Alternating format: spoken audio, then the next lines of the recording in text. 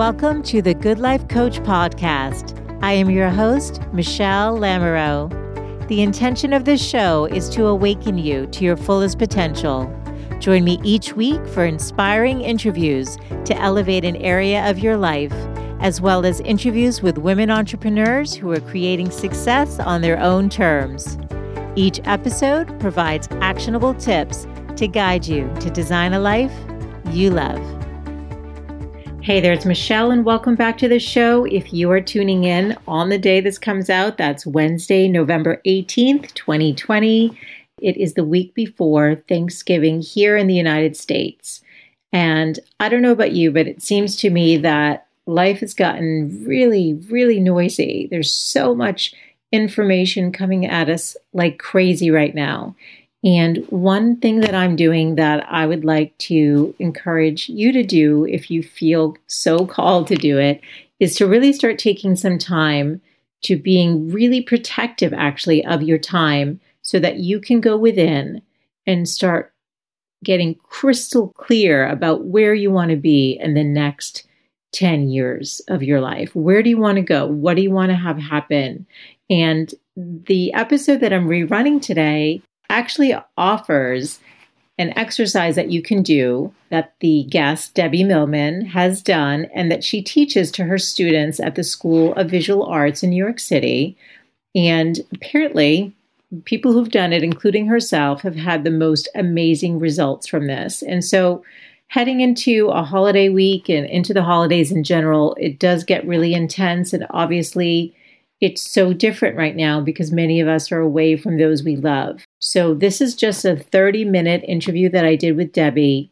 It's a beautiful interview. It was one of my absolute favorites. And I love that she shared this exercise that she actually shared when she was on the Tim Ferriss show. And I was like, wow, that seems really powerful. And I asked her to share it with my audience as well. So I hope that you will take the time to do it. I plan on doing it this holiday break over Thanksgiving and really focusing on co-creation, which I write about in my book, Design a Life You Love. I do believe that we are co-creators of our lives and that there are aspects of it that we have way more control of than we realize, and how important it is to be conscious of our thoughts and to really dream into the life that we want to have. You can find the show notes for today at thegoodlifecoach.com/108 for this rerun. And while you're there, I'd love to invite you to join our community if you've yet to do so. And you actually get, as a thank you, at least until the end of this year, 2020, a copy of my book, Design a Life You Love, A Woman's Guide to Living a Happier and More Fulfilled Life. And it's all about self-love as the gateway to attract all you want in your life. So I hope that you'll check that out. And on that note, let's get into the show.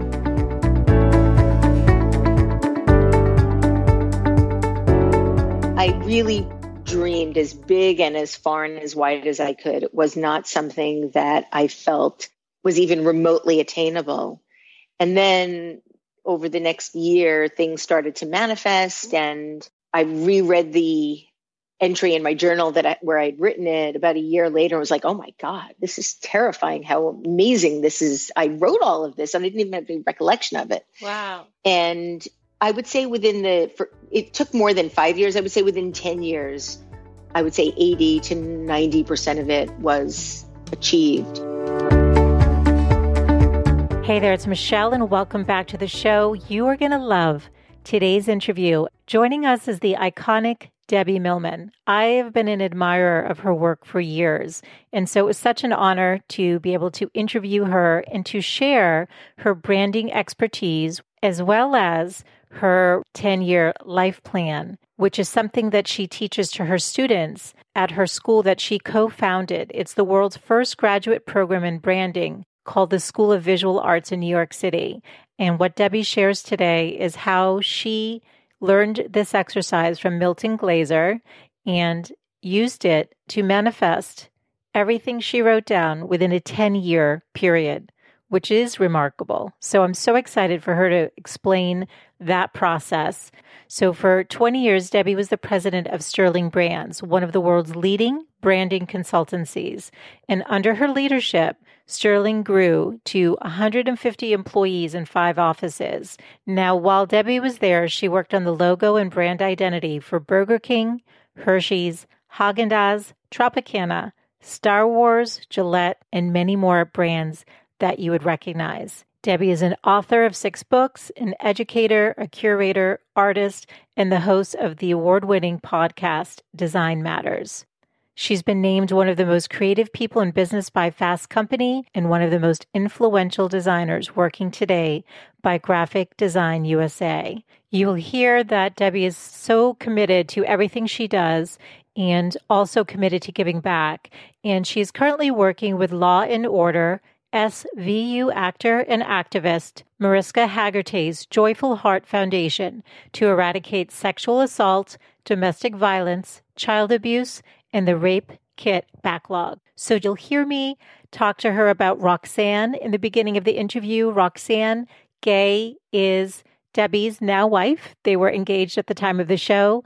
And as you know, this show is all about designing life that you love. And I'm so excited for Debbie to share how she continues to do this and how we can too. So here we go.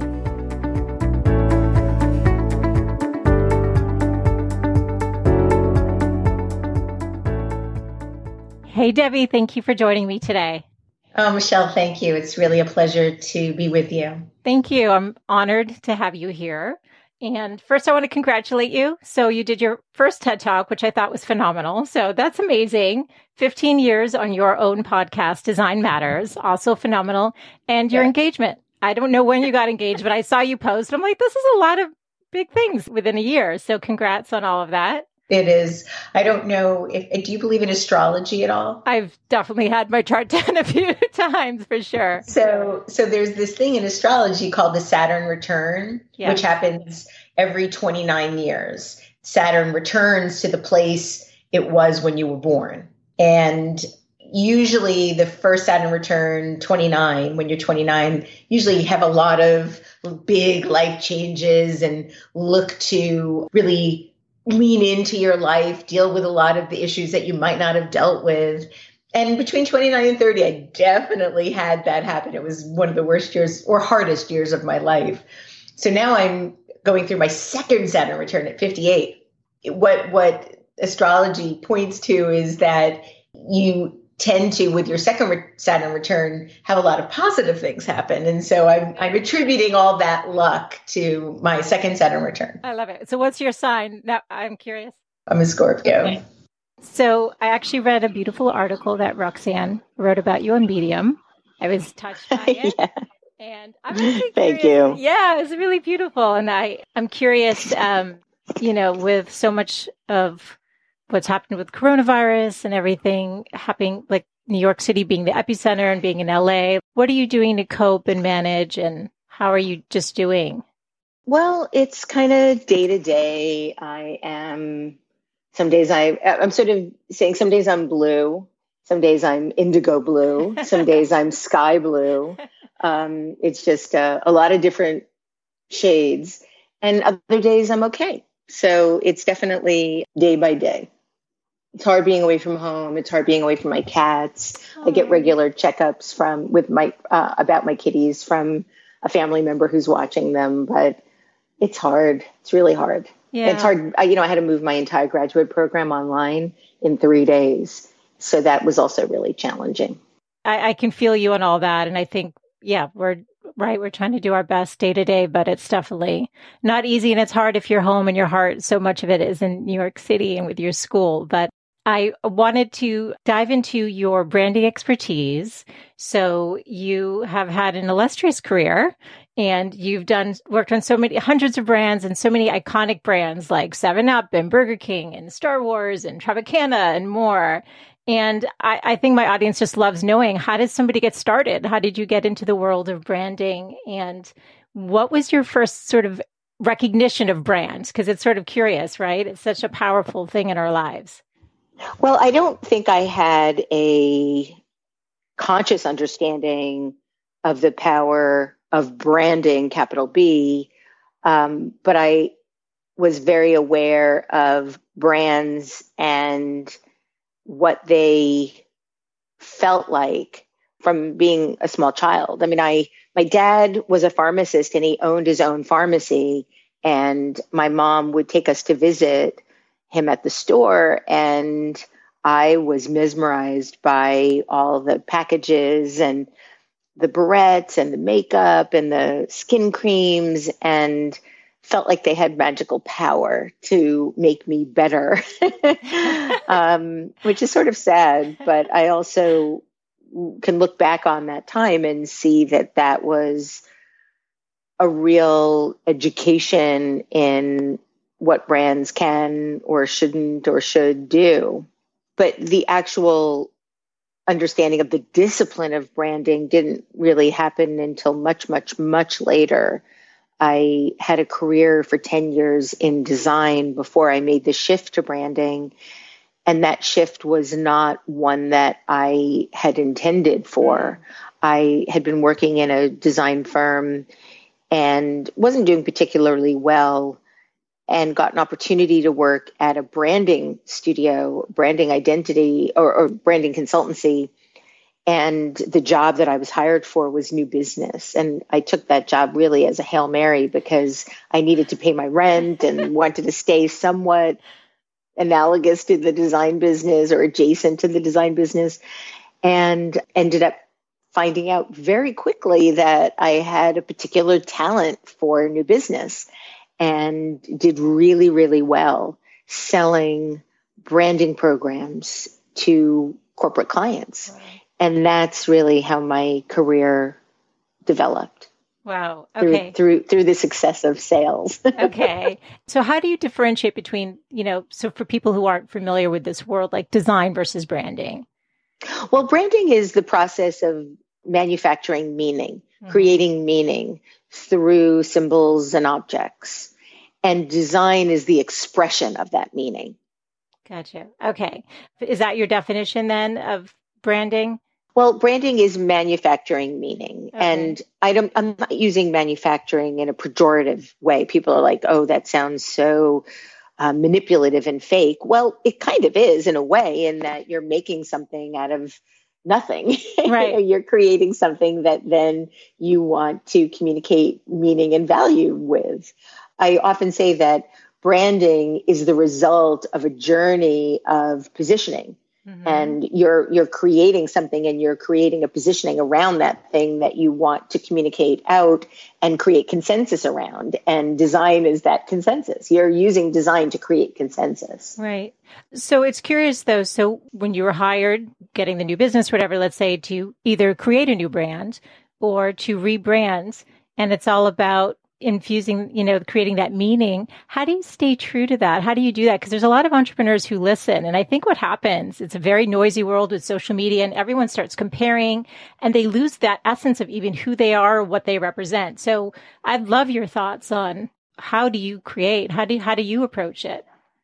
Well, I think that any brand that either needs to be redesigned, or any entrepreneur that's creating a new brand or hoping to create a new brand, has to ask one really important question, which is, why does the world need this?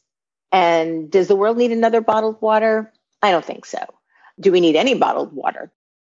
Big question for another day. So if you're looking to create something in service of an audience that needs this, then I think that there's opportunity to make something important. If you're doing something strictly for the result of making money, selling it to a much larger company and becoming rich, those are very internal reasons. So look at your audience, see what you can create in service to them. If in the process of making something in service for others, you can also benefit from that, then I think it's a great idea and something that you should pursue. Yeah, thank you. And did you have a favorite? Maybe that's like picking a favorite child or pet or something, but did you have a favorite project that you worked on? You worked on so many, but was there one that just was, for some reason, that just connected to you in some way? Well, I would say one of the most important was the work that I did with my client at Kimberly-Clark at the time, the global design director was a woman named Christine Mao, is a woman named Christine Mao. She's no longer at Kimberly-Clark now. She's the vice president of strategy at Medline, is now on the front lines of what's happening in biotech and the medical community. But at the time, she was the global design director at Kimberly-Clark. And she asked if I would be willing, on behalf of Sterling, to contribute to an effort that she was contributing to with a group of other corporations, which included Avon and Verizon and a nonprofit called the Joyful Heart Foundation, to create a program that they were calling No More, which was being set up to help aggregate a lot of the messaging around eradicating sexual assault, domestic violence, and child abuse. And I was like, absolutely, absolutely. And so Sterling, with Christine's leadership, worked to develop the mark, the positioning, the communications program of that No More program. And that's still going on now. Wow. That logo is still in use. Wow. And I'm super proud of that work. Christine is on the board of the No More Foundation. And then in the meantime, because of the collaboration with the Joyful Heart Foundation, which was founded by Mariska Hargitay, who's the star of Law Order SVU, I was invited then to help them with their positioning and their mark, which I did, and then was asked to join that board. So I'm actually now the chairman of the board of the Joyful Heart Foundation, whose sole purpose at the moment is not only to eradicate sexual violence, but to end the rape kit backlog, which is the result of that sexual violence and the culture of undermining evidence of sexual assault victims. Wow, that's really so beautiful. And I'm wondering, when you're talking about meaning and being able to create something that's so deeply important, I'm so curious with all the work that you've done. What do you feel about what you're seeing now? So I have an 11-year-old, so I have a tween. You go out to eat. Well, not now, but when we used to go out to eat before COVID. Back in the olden days. Right, exactly. Right. 3 months ago. You see young women, everyone's so there's the brand for the water bottles, everything. And now there's everyone's trying to create a personal brand, it seems like, and put their mark on the world. And so, when we were growing up, I'm 49, maybe that community was your 300 classmates in high school. And so you'd want to wear the Gibro, at the time it was Gibro jeans. But now it's it's global. The desire is to infuse your sense of self through influence and likes and this thing. And I'm just so curious because I'm concerned as a mom. Please share. You must have opinions on this. Yeah, I do. I'm actually working on something right now that I'll share with you in terms of some of my thinking, because I have very strong opinions on this topic. Okay. I don't believe that a person should aspire to be a brand. You can own a brand, you can represent a brand, but to be a brand is a very different thing. Okay. As I mentioned before, brands are manufactured. They don't have any internal life. Yes. They don't breathe. They don't have a soul. They don't have consciousness. You tend to want your brand to be fairly consistent and predictable. If you open up your bottle of water and it tastes different, you're not going to be like, oh, wow, that's a change. You expect it to taste like it tasted the last time you had it. Otherwise, You're suspicious that there's something wrong with it. That's right. So brands don't direct themselves. They're directed by people. Yes. People are alive and messy and complicated and inconsistent and complex. You want to be complex. You want to be multifaceted. And humans have a sense of right and wrong, good and bad. Products can be brands. That's what we want to make them in order to have mutual consensus, to have mutual understanding and global consensus. Humans have a moral compass. Brands don't. And what I think humans should maintain and grow and evolve is their reputation and their character. And you earn a reputation by trying to do things well. And it's interesting. I mean, Debbie, you're not just a brand expert, but you're an author of 6 books. You have your podcast. You have designed, you're an artist, a TED speaker now. You've designed beach towels and wrapping paper, and you're editor for print magazine, and you created the world's first master's program in branding, which is amazing. Where does your motivation come for reaching out and affecting so many people? I mean, because I think a lot of people struggle with figuring out who they are, but I feel like you've designed really a beautiful career, and I just am curious how that's unfolded for you. Well, I think that a lot of it really comes from wanting to feel like I have meaning and value. You know, it's somewhat selfish, I think. I've combated feelings of not mattering and a sense of not being someone that adds to the world in some ways. So I think that a lot of that is to create a sense in myself of being worthy. And I think so many women feel that, including myself, and I know the women listening, so I actually really appreciate you saying that. But with all the amazing work that you've done, I feel like it's not really fair to say that for you. I'm sort of... I know, it's very deep. And, it is. You know, you mentioned Roxanne. Yeah. You know, she watches how hard I work and yes. is often pointing out that no matter how high a bar I set for myself, if I even come near reaching it, I just raise it higher, so that there's always this quest to try to be better. And that just comes from my lack of self-esteem. Oh, you're such a beautiful soul. Thank you for sharing that, because I think so many women are going to relate, myself included, where, you know, we just feel like you're constantly striving. And then, like you said, you hit that thing, and then it's like, oh, well, maybe I need to be out there proving myself more. But then, as Roxanne would say, look at all you're doing. Like, it's incredible what you've created. I mean, and I still don't feel like it's enough. So there you have it. Okay. Well, that's actually helpful hearing, because I was going to actually ask too, like, with the successes and the different things, you know, have you found that part in your heart where you feel like, okay, yes, I don't care anymore. Like, I know it and I can feel it. It's resonant within, but it's a life's work. Do you think it's a life's work? Yeah, I do. I think admitting that you feel that way is a big part of acknowledging that it exists and working on it. For a long time, I wouldn't have been able to say that, but fortunately now I can. So maybe just awareness is the first step. Yeah. And maybe, I mean, in a way though, but with all the good that you've created, it's like you giving a gift back. So wanting you to acknowledge, like, you know, the benefit that the rest of us have received from the beauty of your work and your commitment and your hard work. Thank you, Michelle. Thank you. It means a lot to hear it. It really does. I'm telling you, as somebody who has followed you and has so much admiration, that I'm so deeply grateful for your work and your commitment. So thank you, Michelle. Thank you. Thank you. I'm wondering, do you have practices or questions that you do to kind of tune out the noise and just stay connected to what that next step is?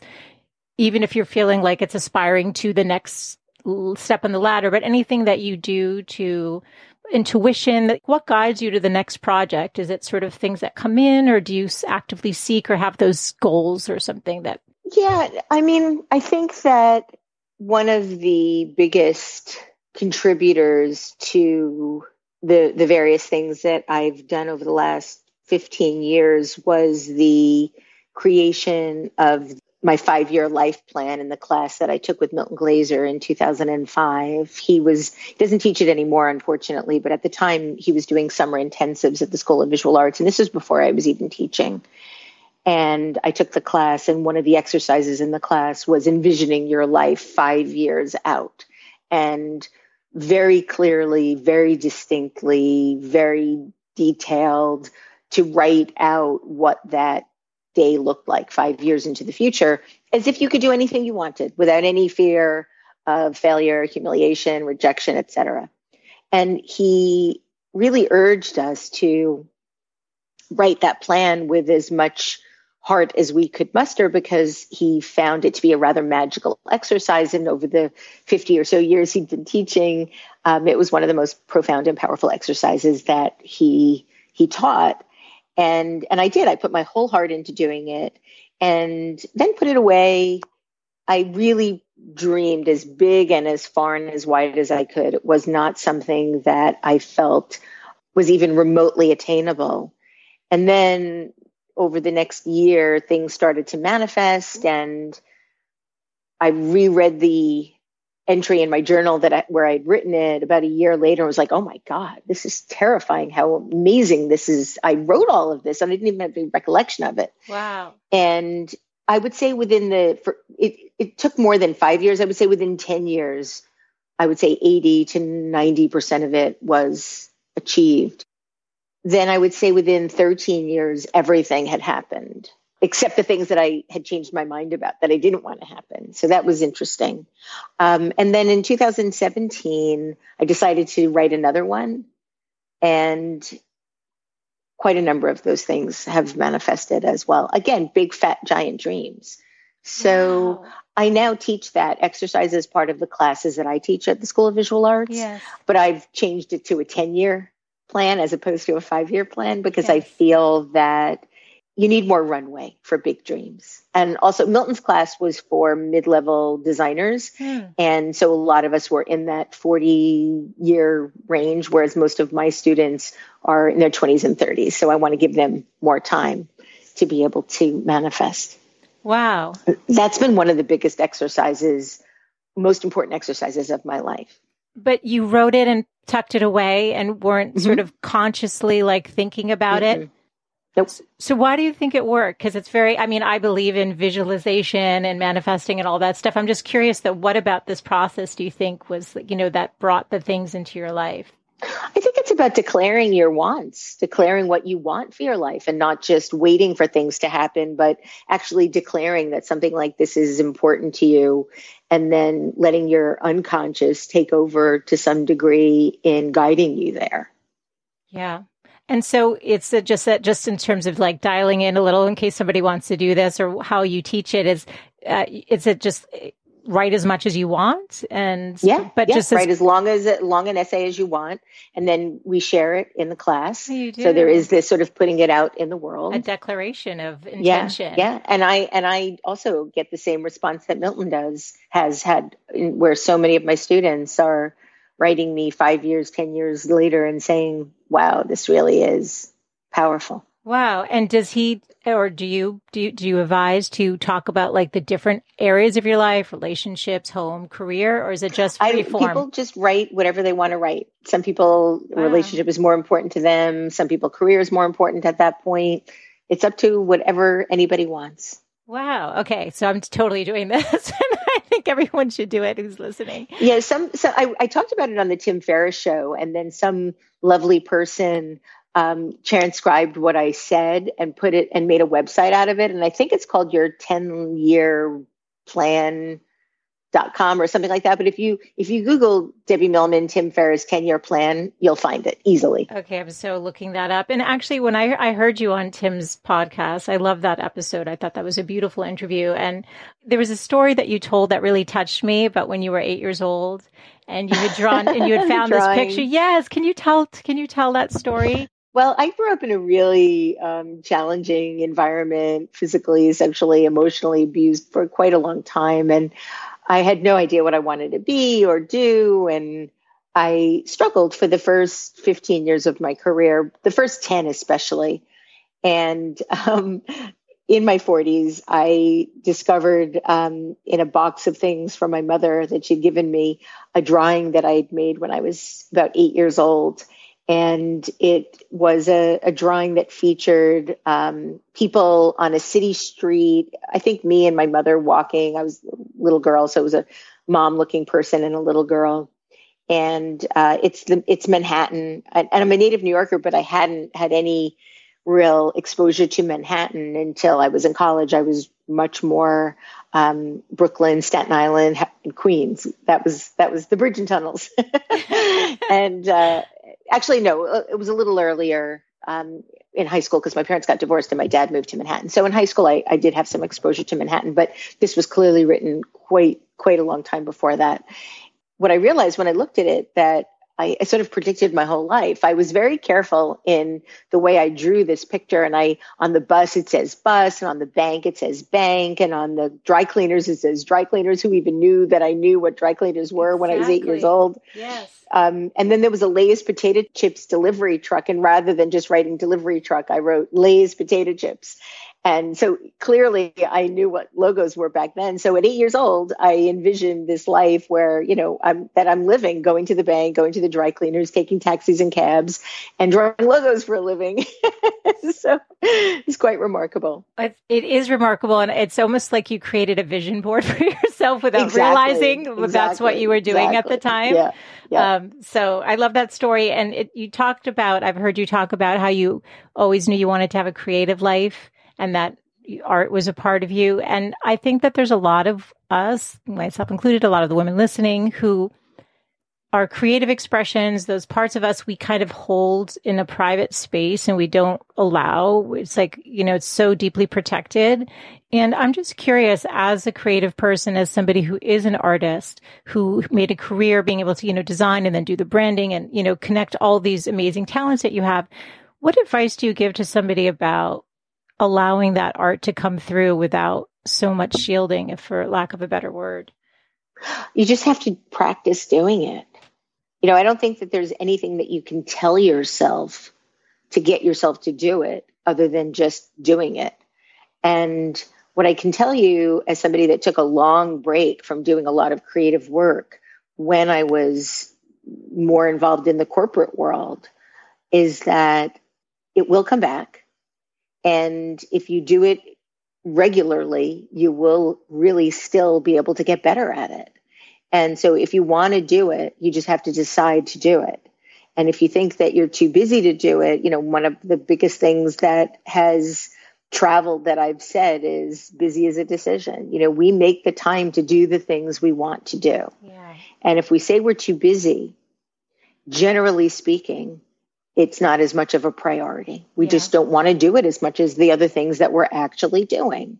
Some of those things might be contributing to a better life for ourselves. Some of those things might not be. Mm-hmm. Some of those might be things that we need to do for other reasons. So I think that we have to be honest with ourselves about what we really want to do and hold ourselves accountable to doing it.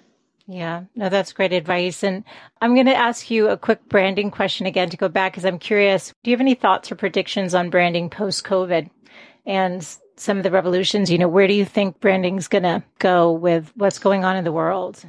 Well, I think that I've been very dismayed at the state of marketing through COVID. If I see one more goofy commercial with the same piano music talking about how times are different from companies that are not being true to what they're spouting in these ads, I might break my television.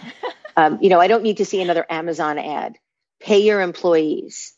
Jeff Bezos has made so much money through this pandemic, and he should be doing so much more. So I'm really rather disgusted by the advertising that I'm seeing and how inauthentic and perfunctory and template cookie cutter it is. Sorry for the rant. No, that's okay. And I'm also really dismayed by a lot of what we're seeing now in terms of the response to the racial inequality and the rioting that we're seeing. Don't post something unless it's helpful. Do not post something to assuage your own privilege and guilt. Yes. Post something if it means something. I'm tired of looking at all of this faux activism online that isn't really doing anything but giving somebody a sense that they're contributing when they're really not. Mm. So I think it's a really, really hard time we're living in. And this gets back to the question you asked before about, branding ourselves. A lot of what we do online is to project an image of who we want to be as opposed to who we are. Yes. And I think we need to look really carefully at what we do and what we say and how we behave before we start to communicate that in a way that is performative as opposed to sincere. Yeah, no, that's so true. Thank you for that. to go back to your 10-year remarkable life plan, you talked about one of the questions you asked your students to think about is their non-negotiable when figuring out what they really want. And for you, that was living in Manhattan. Mm-hmm. What would you say it is for you today? Has that changed? My non-negotiable is being with Roxanne. Oh. In terms of where we live right now, I'm in Los Angeles because we decided that it would be better for us to be here, less density, bit more sunshine, and a big backyard. I'm actually growing a garden now, a vegetable garden for the first time in my life, and amazing. it's something I've always wanted to do. I have little cucumbers that are coming up. God, it's kind of amazing. That's coming up isn't the right word, just growing. They're tiny little cucumber nubs. It's the cutest thing. Oh my goodness. So that's my non-negotiable now, is to be with her. As far as where we live, I imagine at this point now that we'll be living bi-coastally, at least for the time being. I'm not sure when we're going to go back to New York, but my work is mostly in New York, so I will have to go back. And I do want to go back. So of course. I just want us to be together. I love it. That's a beautiful answer. That's awesome. Can you leave the women listening with your 3 best tips? I usually say on living a good life, but I'm going to say on designing a good life. On designing a good life, 3 tips. No pressure. 3 big tips. Continually think, if not now, when? Our time is finite. And as I get older, I'm becoming more and more terrified by how finite it is and how fast it goes. So if not now, when? And then something that I've written about, if you want a remarkable life, you really have to commit to doing it. You are the only person that most likely is standing in your way of doing something. And if you're not, then maybe think about what you could do to be the person that decides, and don't give up your dreams or edit your dreams before they're even something that you try. A lot of people, myself included, decide what's impossible before they really determine if it's possible. And most of that sense of it being impossible is self-generated. So I'm not smart enough, I'm not pretty enough, I'm not connected enough, I'm not talented enough. We self-edit what's possible for ourselves. And if I had to look back on my life, I'd say the biggest regret that I have is limiting what I thought I could do because of my own issues with how capable I thought I was. So try it before you decide you can't.